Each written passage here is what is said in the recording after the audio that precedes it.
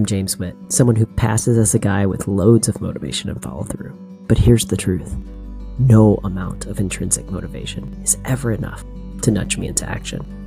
There's always someone else. Welcome to the backwards journey from action to the roots of inspiration. I still absorbed this message that, like, if it's a hobby that I don't make money from, it's a immature use of my time. And I think many of us growing up in the world of capitalism absorbed that message. We've got to resist a whole lot of capitalist messaging about the value of having art in our lives. People need teachers who are like, this is an important act of resistance. Today, I am with Serena Partridge. Serena is a musician, song leader, and educator in Minneapolis, Minnesota. The more I got to know Serena, the more I realized there is something super special going on here. I left this episode feeling motivated and encouraged, and I hope that that does the same thing for you. Enjoy the show.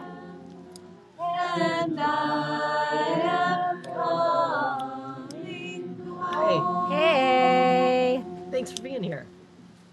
Yeah, my pleasure. I don't know if you remember how eloquently I introduced myself, but the first words that ever came out of my mouth to you when we ever met were, "I will follow you to the ends of the earth." And then after saying that, I realized that was so creepy. Oh my God, I don't remember that, and I love that. But I already kind of knew of you in that creepy social media way, which is also creepy on my part. So just to counter, I was predisposed to really Oh, dig good. you. That's great. That's great. Because sometimes I really do vomit out truth, heart thoughts from my Oh face. yeah. And And I like that. we met then about a month or two ago. So I had just quit my entire career a week before. And one of the reasons that I needed to do that for myself, because it was probably the most effective way that I could try to untether myself from the performativity of trying to be successful enough to one day stop being scared of not being successful enough. Your harmony circle, that's exactly what I needed. And there's not even a concert at the end, not even like a pretend concert. I mean, we have our non-cert, but that's Exactly. why harmony circles. When did that happen? Well, thank you for that story. That was epic. I love a phrase that I just want to keep is like, I'm not practicing for anything. I Mhm. think that's it. I had a really epic aha moment, and then I didn't act on it immediately. I've always loved to sing, and uh but but very much internalized a message from everybody I know that, like, that's a stupid task or hobby, like not going to ever lead to um a way to support yourself, which is the most important thing. um so I singing was always something I did it. I was in choirs as a kid, and then in high school, and then in college I was in an a cappella group. Pretty embarrassing, but true. um but I never studied music, and sort of realized in college, I was like, wait, if you're not going to do that as a profession, do you just not get to do it as an adult? And looking around, I was kind of like, that seems to be the case. Wow. um Adults, mature adults, let their artistic hobbies go if they conclude they're never going to make money from them. And I was like, well, that is depressing. But so I'm not going to totally adhere to that, but it does seem like that's how being a grown up works. Then I studied education and geology. So if you have any questions about rocks, that's what I majored in college. And then I got a teaching license to teach like high school science, which I did. And then I was like, I can't deal with the rigidity of school life. So I left and I worked at a science museum. I did outdoor education. Geographically, where were you right now? Minnesota. I've been in Minnesota Okay. for the last 20 years. And then I lived in Lanesboro for a little bit doing outdoor education stuff at an environmental learning center there. But then I was like, okay, I'm ready to go back to classroom teaching and bring all of this stuff that I've been doing in these alternative education settings to a classroom teaching job. And I got a job at a Waldorf school, which is a whole wacky, wonderful, weird world. Um, and at the Waldorf school, they were like, "Oh, do you like to sing?" And I was like, "Well, I mean, yeah, sure." And they really wanted me to sing with my class. I was like, "Well, great news. I love to sing. I just haven't really done it for a long time." And then it was so much fun that, and I was learning on the way. So then they were like, "Well, would you be the middle school choir director?" And I was like, I could try. And then they were like, will you also lead singing before our faculty meetings? And I was like, well, I could try.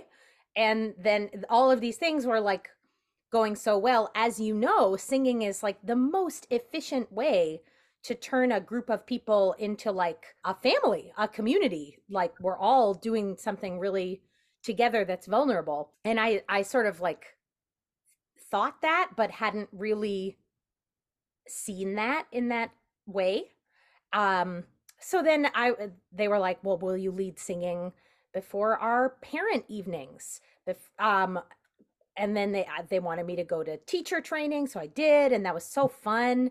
And then the teacher training people were like, "You're really good at leading singing. Will you lead like a music teacher training?" And I was like, "That's funny because like have no training." But what I was trained in was using singing as a tool to bring non-singers together in service of building community. And Mm. I didn't quite see that at the time, but now I'm like, "Oh, yeah, I that's what I was getting trained in." Whether it was like a group of 13-year-olds Mm. or a group of math teachers that I'm like, "Hey, I'm going to teach you a song about um, Al Jaber, the founder of algebra that I made up, and we're going to learn it together." And they're like, "Okay."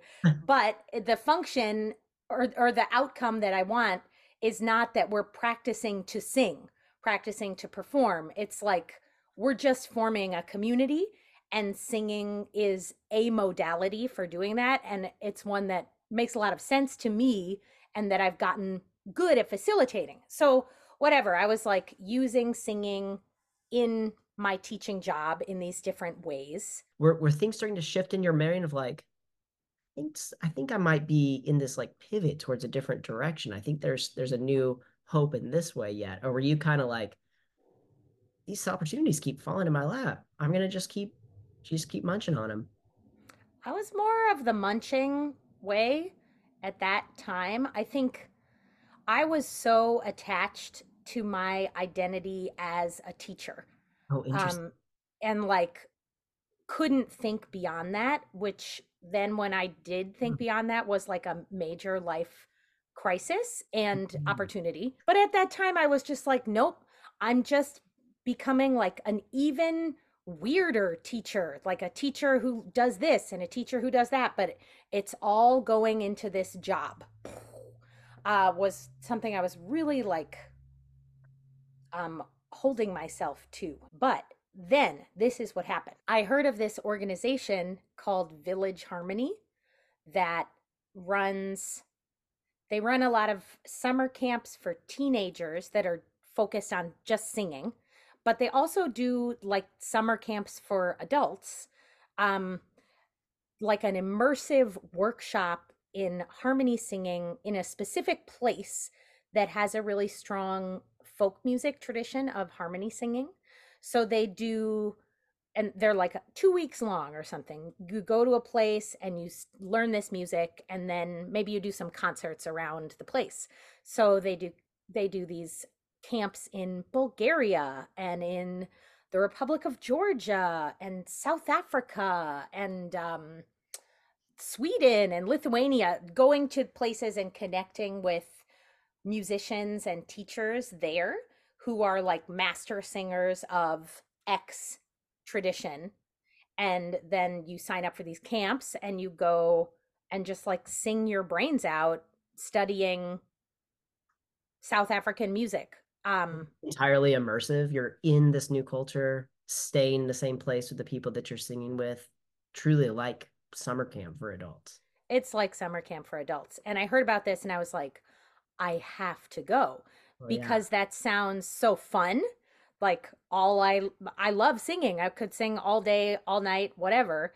I love traveling. And I'll bring back all this cool music that I can teach my classes, like kids, maybe. Or, well, I'm also now leading music at faculty meetings and the middle school choir and like whatever. Feel really bound to that identity as a teacher. Totally. Totally.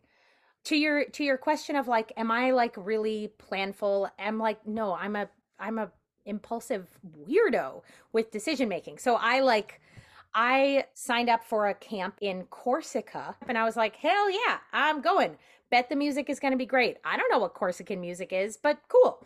And I also was like, "Oh, it's in Italy." Well, great news. I'm really fast at learning languages. I'm just going to do Duolingo for the next 3 months until the camp starts and learn some Italian so I can talk to people because I love talking to people. So I did that, do my Duolingo. Have I like listened to any of the music samples on the camp description? No. I'm sure it's going to be fine. And I'm like, speaking a little bit of Italian with the like strange vocabulary that Duolingo gives you. And then I'm flying there and I'm like, "Huh, everything's in French on this airline." And then but I'm in Paris, so that's normal. And then you go to like wherever in Italy and then but everything was like still in French for this Corsic Air or whatever. And then we got to Corsica and it was like everything was in French and I was like, "Wait a minute."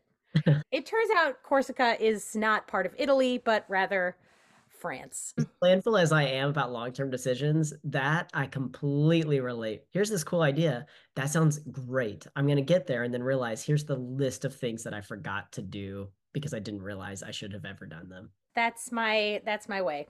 So I studied the wrong language, and knew no French, and but but they also hate the French, so it's for the best anyways because they're the colonizers and they suck. So, but I got to Corsica, started learning this Corsican music. It's so beautiful and it's so different from any music that I'd ever sung before. Um, because, and this might not make a lot of sense, but it's like it's all three-person music pretty much, not like three parts, but three individual people Oh, because it's unmetered. There's no time. There's like a tune, but it's a lot of improvising. And what makes it work is that a trio of people is really listening to each other. And one person is kind of leading the song. It's a little bit like when you watch people who are really good at dancing, uh-huh. um, like partner dancing, and they clearly have a form that I could learn, but all the stuff that makes it an art is like, whoa, Oh, they're just communicating with each wow. other. Wow. And we had these teachers who would say these super deep things about like one of the teachers was like, well, the mark of a really, really good lead singer is that you can't tell they're leading because the way they're leading is to try to make it look like everybody else is leading. And Hmm. like the mark of a really great singer is that they're trying to make their fellow singers sound better than them. Hmm. That's the point. And like what the point of singing a beautiful song is to honor the song. That's the most important thing. And all this stuff that, I've done so much singing in my life, but I'd never encountered people thinking about singing as if it's in service of something other than singing. Even studying it in school, that wasn't put forward as one of the primary. I don't think so.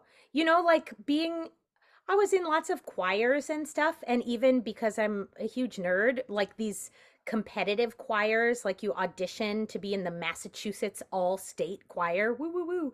And the purpose as I understood it was like um precision. Like let's make something that is perfect together. And that's beautiful.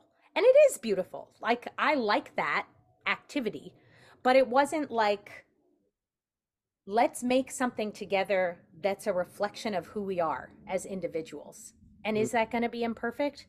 Of Mhm. course, because that's who we are. It was I felt like my education in choral music growing up was like the highest thing we can do is sort of disappear as individuals and be this like new being called the choir that Mhm. everyone breathes at the same time and every like and and there was always one person in every choir concert who would faint because they lock their knees. I remember that so clearly. It's kind of traumatizing. Like, oh my gosh, is that what happens?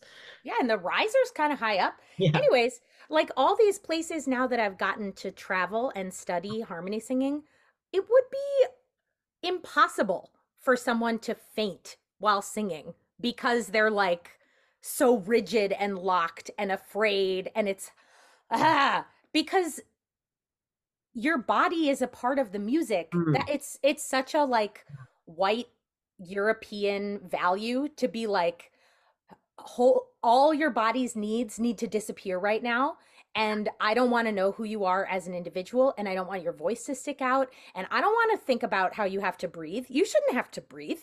That's messed up. Just Like being yourself. it's That's so deep. fascinating. And everywhere else in the world that I've done singing, it's like the singing is in service of Mm. how we show up in the world, who we actually are, what we actually care about, how we actually feel. Like, Is that what informs your song lyrics? Because your lyrics actually, like, sometimes I read your lyrics and I wonder, does she already believe this? Because they're very hopeful about humanity. And I'm naturally pretty optimistic. Your optimism for humanity up levels my optimism. And I've wondered, is this a belief you already have? Or are you willing yourself into belief in writing this song? totally. I mean, I think both. I am very optimistic. Um and uh the world is pretty heartbreaking. And hope crushing also. Um so I need ways to help myself remember my own optimism, I guess is how it feels. Like Hmm. I do that's who I am at my core, and I need to be reminded of that like 30 to 40 times a day. Hmm. Even though it's what I feel. Hmm.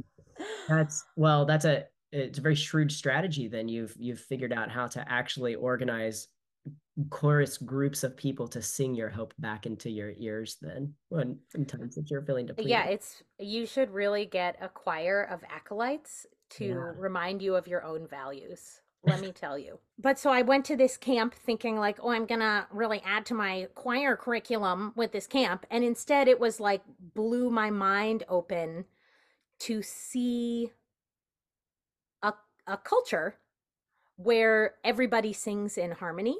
It like performance is not the primary goal. And some people are professional musicians and perform, but actually the participatory part was felt to me at least in Corsica like that was more the point, was like singing to connect with each other and singing harmony to connect with each other as a way to like listen and play and create. um and it was like, yeah, some people were amazing singers, but everybody else also sang. Like I didn't meet a single person who didn't sing in Corsica who was Corsican. Which isn't to say that everybody was an incredible singer, but I was like, wait a minute. If everybody in this island can sing, that means everybody in my community can sing. So, Mhm. like, what's in the way? So that question of what's in the way of us singing together in service of community building and like in service of expressing the highs and lows of life, in service of feeling hopeful, in service of um grieving together, like what's in the way? What's in the way? That question just got really big in my mind, and it in a few years I was like, that question is more important to me than my identity as an elementary school teacher. Mm. Which was a slow and then fast change where I was like, I gotta go with this question. And because I was like, well, what's in the way is we live in this really fractured country. We don't have a common vocabulary of songs. What would that even be? Um, are we gonna just appropriate someone else's songs? Please no. Are we all gonna go back to our ancestral songs? Well, that would be cool, but not all of us even really know what those are or where to look, or it might not be possible for everybody. One thing that I felt was in the way Mm. was I don't know what the songs are that are simple harmony songs to help people practice harmony singing and listening Mm. in a non-intimidating way, but Mm. that also aren't like cheesy and terrible and make you want to hurl and are like love and light. Like, no, no, no, no, no. I Mm. can't. I can't. Yeah. So I was like, I don't know what those songs are. So why don't I try to write some songs for the purpose of having people practice singing in harmony in a fun, accessible, but a little bit challenging way with words that are like a message that I feel is worth spending time with. Mhm. And I think what's even more in the way than like what's our shared song vocabulary is like most people in the USA, especially white people that I've met, have had some experience of being told explicitly or not um that their voice is bad, or like they're not a singer, you shouldn't sing. And no one ever told me that, but kind of absorbed that message. So Yeah. I think what's in the way of us singing together is we've got to like resist a whole lot of capitalist messaging about the value of having art in our lives. And that stuff is like really hard to push back on. And the voice is so vulnerable. So I felt like, oh, what's in the way is like a teacher. People need teachers who are like gonna give them the message that like this is an important act of resistance against all that stuff that you do think is bullshit, but like is in you anyways. Your story about the Corsicans, I've never used this word. I've never even heard this word. Corsica, Corsicans. That's right. Yes. So you're talking about the people who are native to Corsica, not the French colonizers, and in that setting. But what about in these other settings where you've seen singing together as the stitching? Totally. Well, the places that I've been to study singing, to study harmony singing specifically, because not every folk music tradition really is obsessed with harmony singing. So the places that I've gone, singing has been a huge tool in resisting colonization, assimilation, language loss. I don't know if that is like a causal thing or a correlation, but I've been I've been to the Republic of Georgia where Georgian people who have been like super oppressed mostly by the Russian government, and have been like had their language outlawed and their music outlawed, that their harmony singing has been a tool of resistance Mhm. for centuries. and still is. So that's like very, I guess you would say, indigenous to Georgia, the music, the language. I would say the same is true in Basque country, which is in Spain, but they don't consider themselves part of Spain. That also harmony singing, those songs were outlawed under the Franco regime in the 1930s. Um, the language, Basque language, was outlawed, but it was kept alive. And now, like, the harmony singing tradition is like resurging with a lot of power and pride. I went to South Africa this last summer, and very much harmony singing has been a part of resistance movements there, a hugely powerful tool in protests against apartheid and the continuing like oppression that is still present in, like, apartheid is over, but Mm. just like in this country, the segregation and economic disparities are like staggeringly present. And harmony singing is still like language reclamation and preservation tool. There's so many places where people sing that I haven't been, but the places that I have been to study music, it's like, oh, harmony singing is a tool of the resistance in all of these places, and a way that people have kept their cultures alive through terrible times. Why is that? What's so powerful about harmony singing? And that's one of the things that's really inspired me. Like, well, my people need to be singing in harmony because we also live in an oppressive system. So I don't, if this is a tool for the resistance, we need that tool, you know?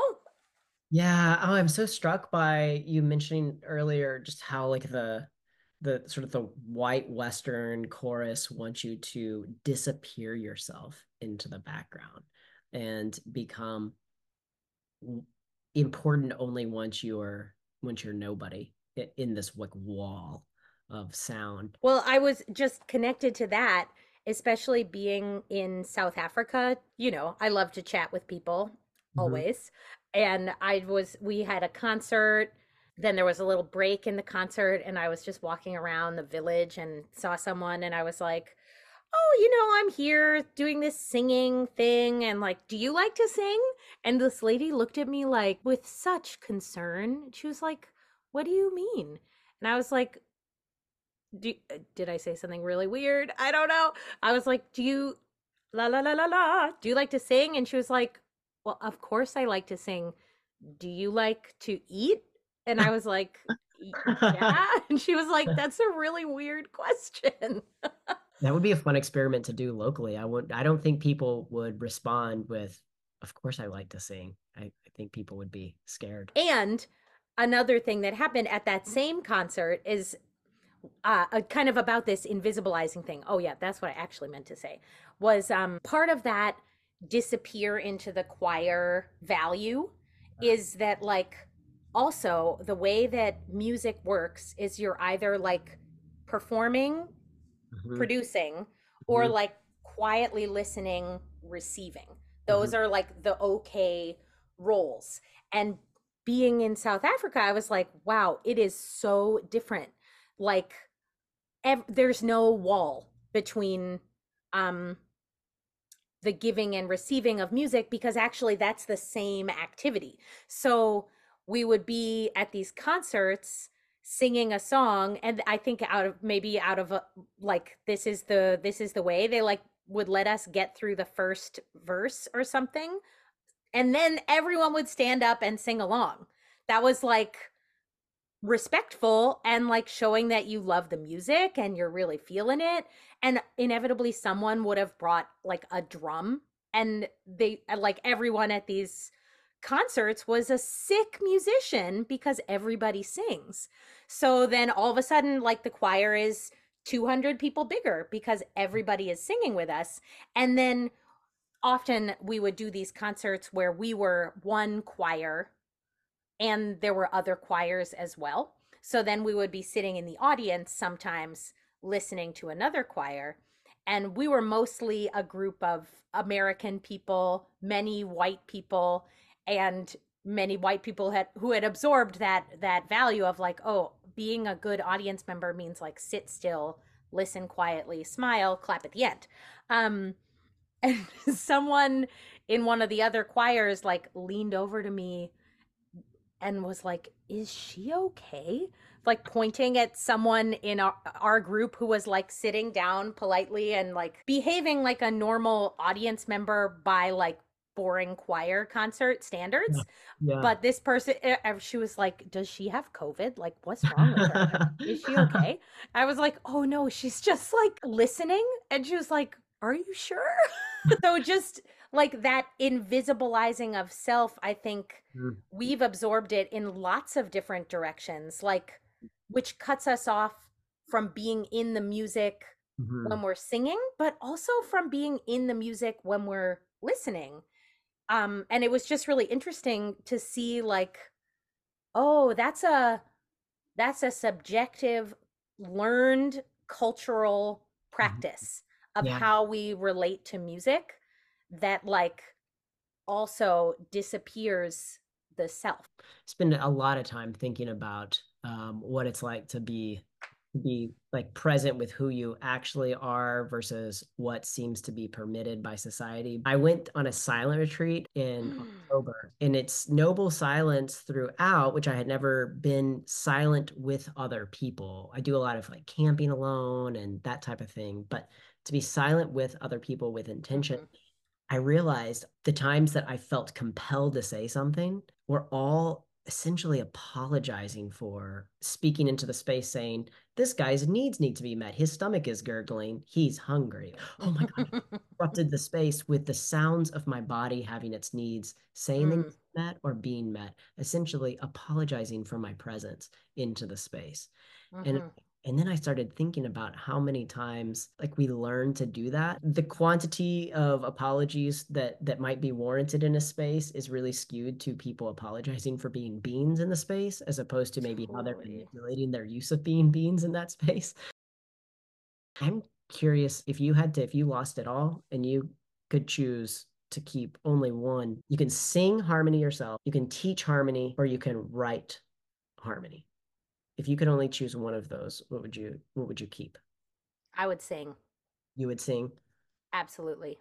Hmm. Why would you choose the singing over the teaching? Because I think it's the best use of my body. And it's so fun. Singing is so fun. Just to go back to something that you said earlier of like, how do you must have felt that you mattered at some point. Yeah.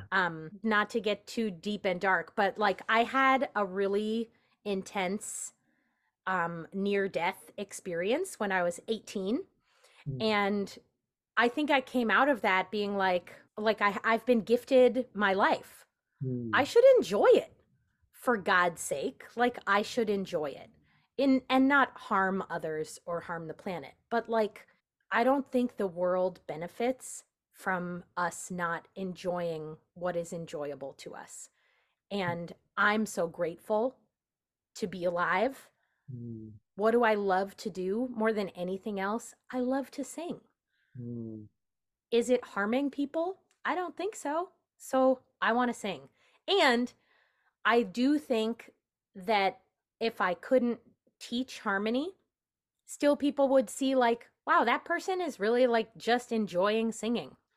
Hmm. mm. That's an interesting model.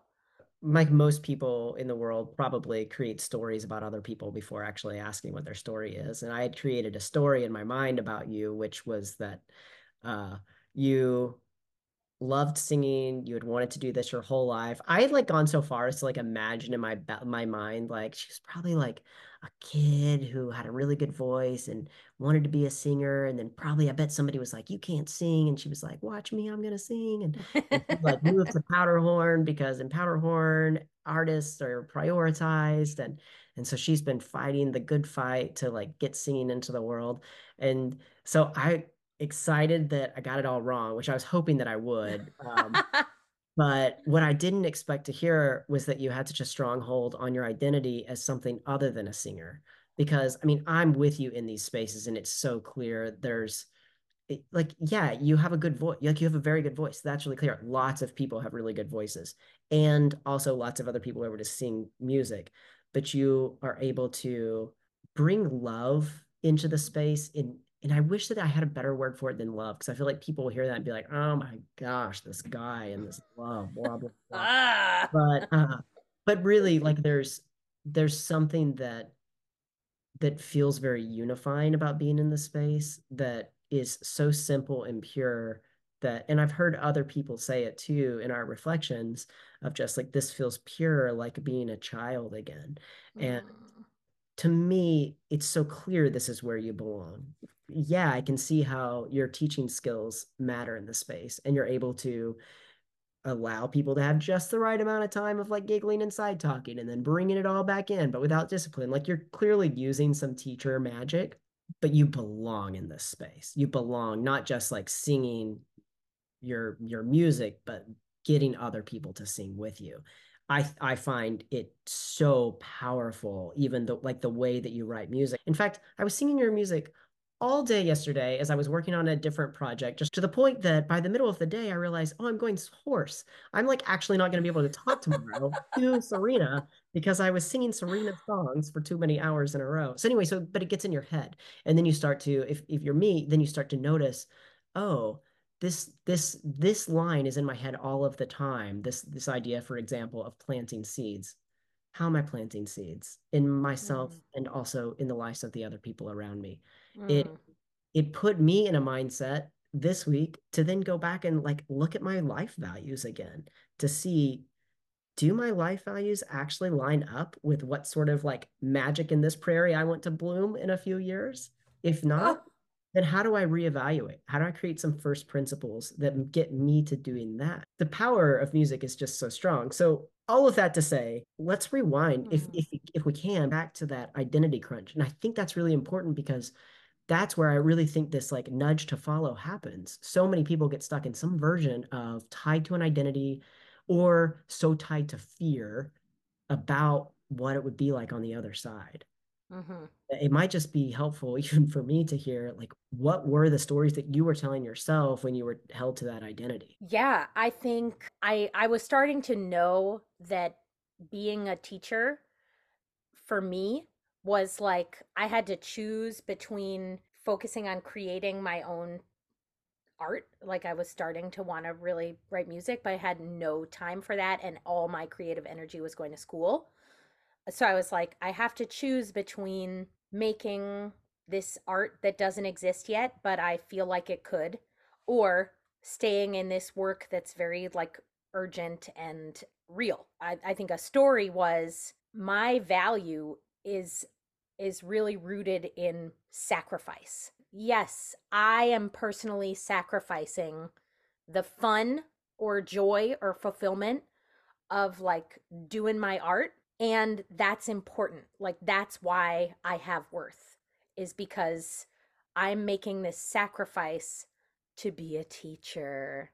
And and the way that I kind of eventually was able to push back on that story was through a lot of social justice stuff I was doing about race and white supremacy, and like learning like, oh, a piece of how this white supremacy stuff is upheld internally is this like the white martyr archetype of like self-sacrificing, and like I don't I'm not pursuing my dreams for the greater good, but all of the stuff that's like connected to that around not bringing your gifts into the world, avoiding what is like unknown and challenging but might be like your purpose.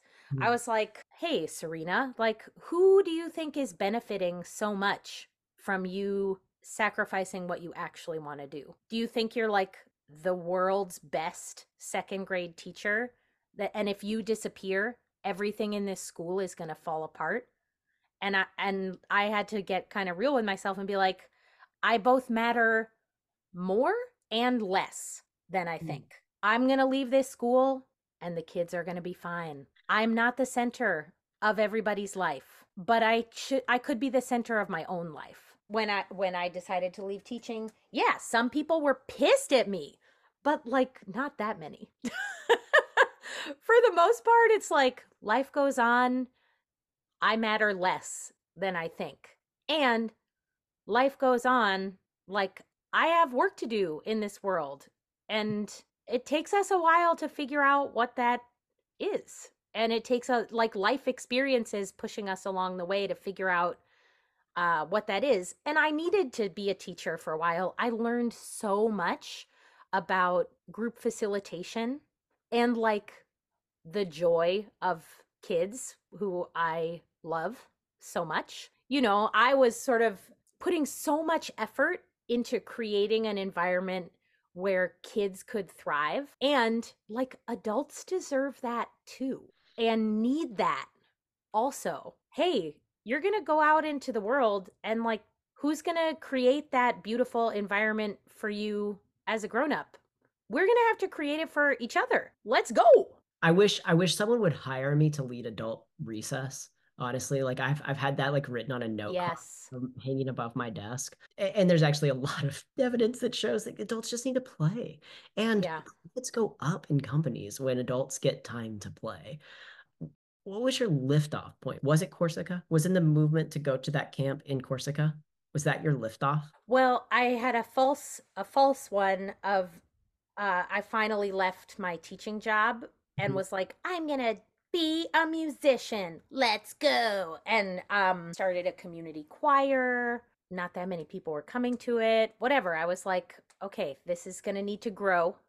We can try. And then it was a pandemic. That was the year. And I was like, I don't actually know if people are ever gonna get together in a Wow. group and sing again. Wow. Right as you finally went all in and were like, I believe in myself. I believe in this. Let's do it. I'm going to give up my safe career. This has been difficult. I've been tied to that identity. I'm going to loosen that identity. I'm going to do this thing. And then the pandemic happened. Yeah. Ah, what? Ah, my dreams died. Oh my What? gosh. And I went back to teaching for 2 more years. Okay. But I was like, is this are we gonna ever sing again? I don't know. Hmm. But then what surprised me, and Mhm. this was I think my actual liftoff point to the path I'm on right now, Okay. was that COVID, George Floyd, the uprising, this huge encampment in Powderhorn Park. It was like all of the systems of the world were falling apart. Yeah. Some for the good, Hmm. some for the less good. But many like it was like, "Oh, it turns out overnight everything can change." Wow. In these times of fear, loneliness, death, Mhm. grief, uncertainty, people really wanted to sing together. But we couldn't because it was COVID and you can't Hmm. sing. But what happened was in my neighborhood, people asked me, they were like, "Hey, Serena, you were like trying to kind of do some community singing, leading stuff, right?" And I was like, "Yeah, that dream is dead." And they were like, "Well, would you lead like a nightly sing along on our block? Everyone's like, if we all stand 6 feet apart, because we're like so lonely and cooped up in our houses and it's really depressing and we should sing." And I was like, well, okay, that was really fun. And so then I was like, well, I'm going to lead another monthly outdoor sing in the park. People can stand far apart, but like we've got to sing together. And I people started asking me like, "Oh, will you lead singing at this protest?" We're doing a thing up at the Line 3 pipeline. Come lead some singing. And I just started getting asked more and more to step into song leading because I'd like baby steps started it before. And I think that coming out of the like deep lockdown, lots of people, myself included, had like this renewed clarity that like when all the structures for how we cope with our fear and loneliness are stripped away, like we can't go to the gym, we can't go to the movies, we can't insert whatever thing you fill the void with. Like, we can't do that. If we can't do that, well, we still have our voices.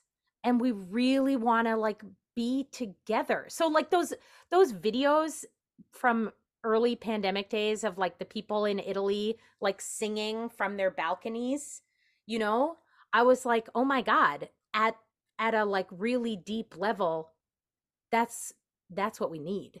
Well, I'm just realizing that that happened to me. And I knew that, but I hadn't localized that knowing so clearly. And I'm realizing I don't think our paths would have crossed had I not developed just this like insatiable desire to sing with other people, which happened during the pandemic. And I'm not someone who, so I was raised in a very fundamentalist Christian church, and it was good until it was suddenly very much not good. And then Mm, for about 17 years, it was super, super not good. And so I was completely like, I have to stay so far away from all of that. I remembered how good it felt to be in mhm. community with people who at least like claimed some sort of like shared something that was what I'm gonna link around kindness. There was at least the like the claim of that, and then singing songs related to it. And so a friend put together a Spotify playlist that they named Hymnaculate Contraception because we both kind of were like, ah, we like kind of miss these songs, but like, oh, we're not quite ready to like get back into it. But compiled this whole list, and so I would play it on the background. Meanwhile, like no belief, no like sort of engagement, any kind of a religious community, but loved singing it and felt good and was like, I want to sing with other people though. Yeah. Oh, where am I going to find people who sing like this? And, you know, a whole series of domino events that fell forward. I eventually was able to find a really queer affirming community, and via Chelsea, who I found on a queer affirming dating app, and then Chelsea is how I know you. And so it's just so interesting that like even in this own other world, you're right. I hadn't realized that singing was something that like I innately wanted. Like there was something in my body that needed to hold the world in that way that happens Mhm. when you do that together. And I think a lot of people came through the deepest parts of the pandemic with that new conviction. And for many of them, it was like connected with faith in the sense of like, wow, these times of deep fear make me really need to remember I'm a part of something bigger. And my faith institution was really harmful for me. But the one thing I liked was singing together. And that I miss that so badly. I hear that from a lot of people who Mm, join song circles with me is like, I am not going back to this church that I grew up in, but I loved having a place where every week I sang with a big group of people and that connected me to something spiritual. And I miss that. I think I feel this in Minneapolis and maybe globally as well, or at least in the USA, how COVID has played out here. There's like 1,000 song circles mm, now that there weren't 3 years ago, 4 years ago. And I think that's like the pandemic clarified for many of us how essential it is to feel woven into community and like that your voice has a place in the world and a place for us to practice the experience of my individual voice matters and I'm a part of something bigger than myself. And if I pause and like take a breath and step into the middle of the circle and just listen, the song keeps going without me. I both matter more mm, and less than I mm, thought. And I mm, think community singing is a place where we can feel that without having to think about it too much or get hit over the head with it, but it's a really powerful, simple, profound place to experience like, oh, that is true. My individual voice really does matter, and it's also really true that I'm a part of something bigger and I'm not in charge of mm. everybody else, Mm. you know? But what started all of this is my original idea was, what if I just talked to people who started something in the pandemic? Because for me, so many really wonderful things I didn't realize I started in the pandemic out Mm, of sheer desperation, and they grew into this thing that has become increasingly beautiful that now I can see, oh, this is starting to unfold. It would not have unfolded had I not planted the seed then. But Hmm. I wasn't exactly sure how to do that in a way that wouldn't make it seem like I was trying to glorify a really horrible experience and period of time Totally. for a whole lot of other people. But I do think that there's power to find that sliver of what was the good that happened even in the midst of this. Because if we can remember, even when it's across the world, it's horrible. There could still be something that is going to grow later on from this. I think it's important to have Yeah. that Well, memory. it's like crisis is just so clarifying. Hmm. I only started writing songs during the pandemic because I had so much time at home. Mm. And because people kept asking me to lead singing at things, and I was like, I don't know what song I should do. Like, Mm. I think I'll try to make a new one. Yeah. So, but I think the pandemic was so truth revealing, and it's depressing how much many things in the world feel like they've gone back to covering up that Yeah. truth that was revealed. But Mm. I think it was really, for me, a clarifying time. Do you remember who said, "Hey, Serena, would you consider leading this group?" It was my neighbor Cheka, who was like, "Hey, will you like get us singing together in my backyard?" I don't know what I'm doing, just so we're clear. And she was like, It's "That's fine. Me neither." thank you, Cheka, for getting out and saying something. But like, what a difference it can do when you're like, I think I want to say this thing to this person. Should I do that? Do they really want to hear that compliment?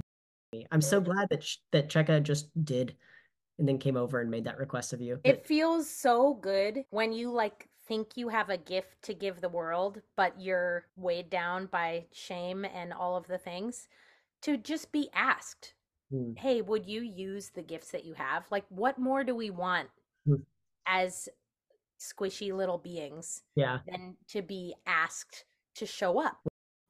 Oh, thank you so much, Serena. This was wonderful. How can other people start their journey of following you to the ends of the earth? Your journey begins today. I have a website, which is just my name.com. That's a good way to keep track of what I'm up to, and lots of offerings coming up, all kinds of everything. I'll be gone for a chunk of March because one of the groups that I write music with is a trio, and we got a residency together in Acadia National Park. We're writing a musical together. It's kind of an insane project.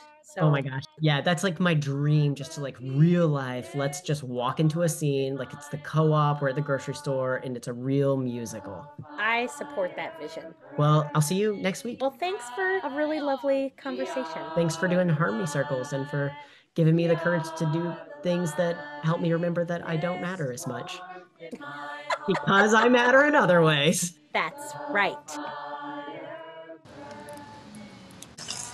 Maybe a thought for yourself or a feeling of this experience. What's something you do want to keep burning bright? And we can sing to that. We are the light. We are the light. SerenaPartridge.com,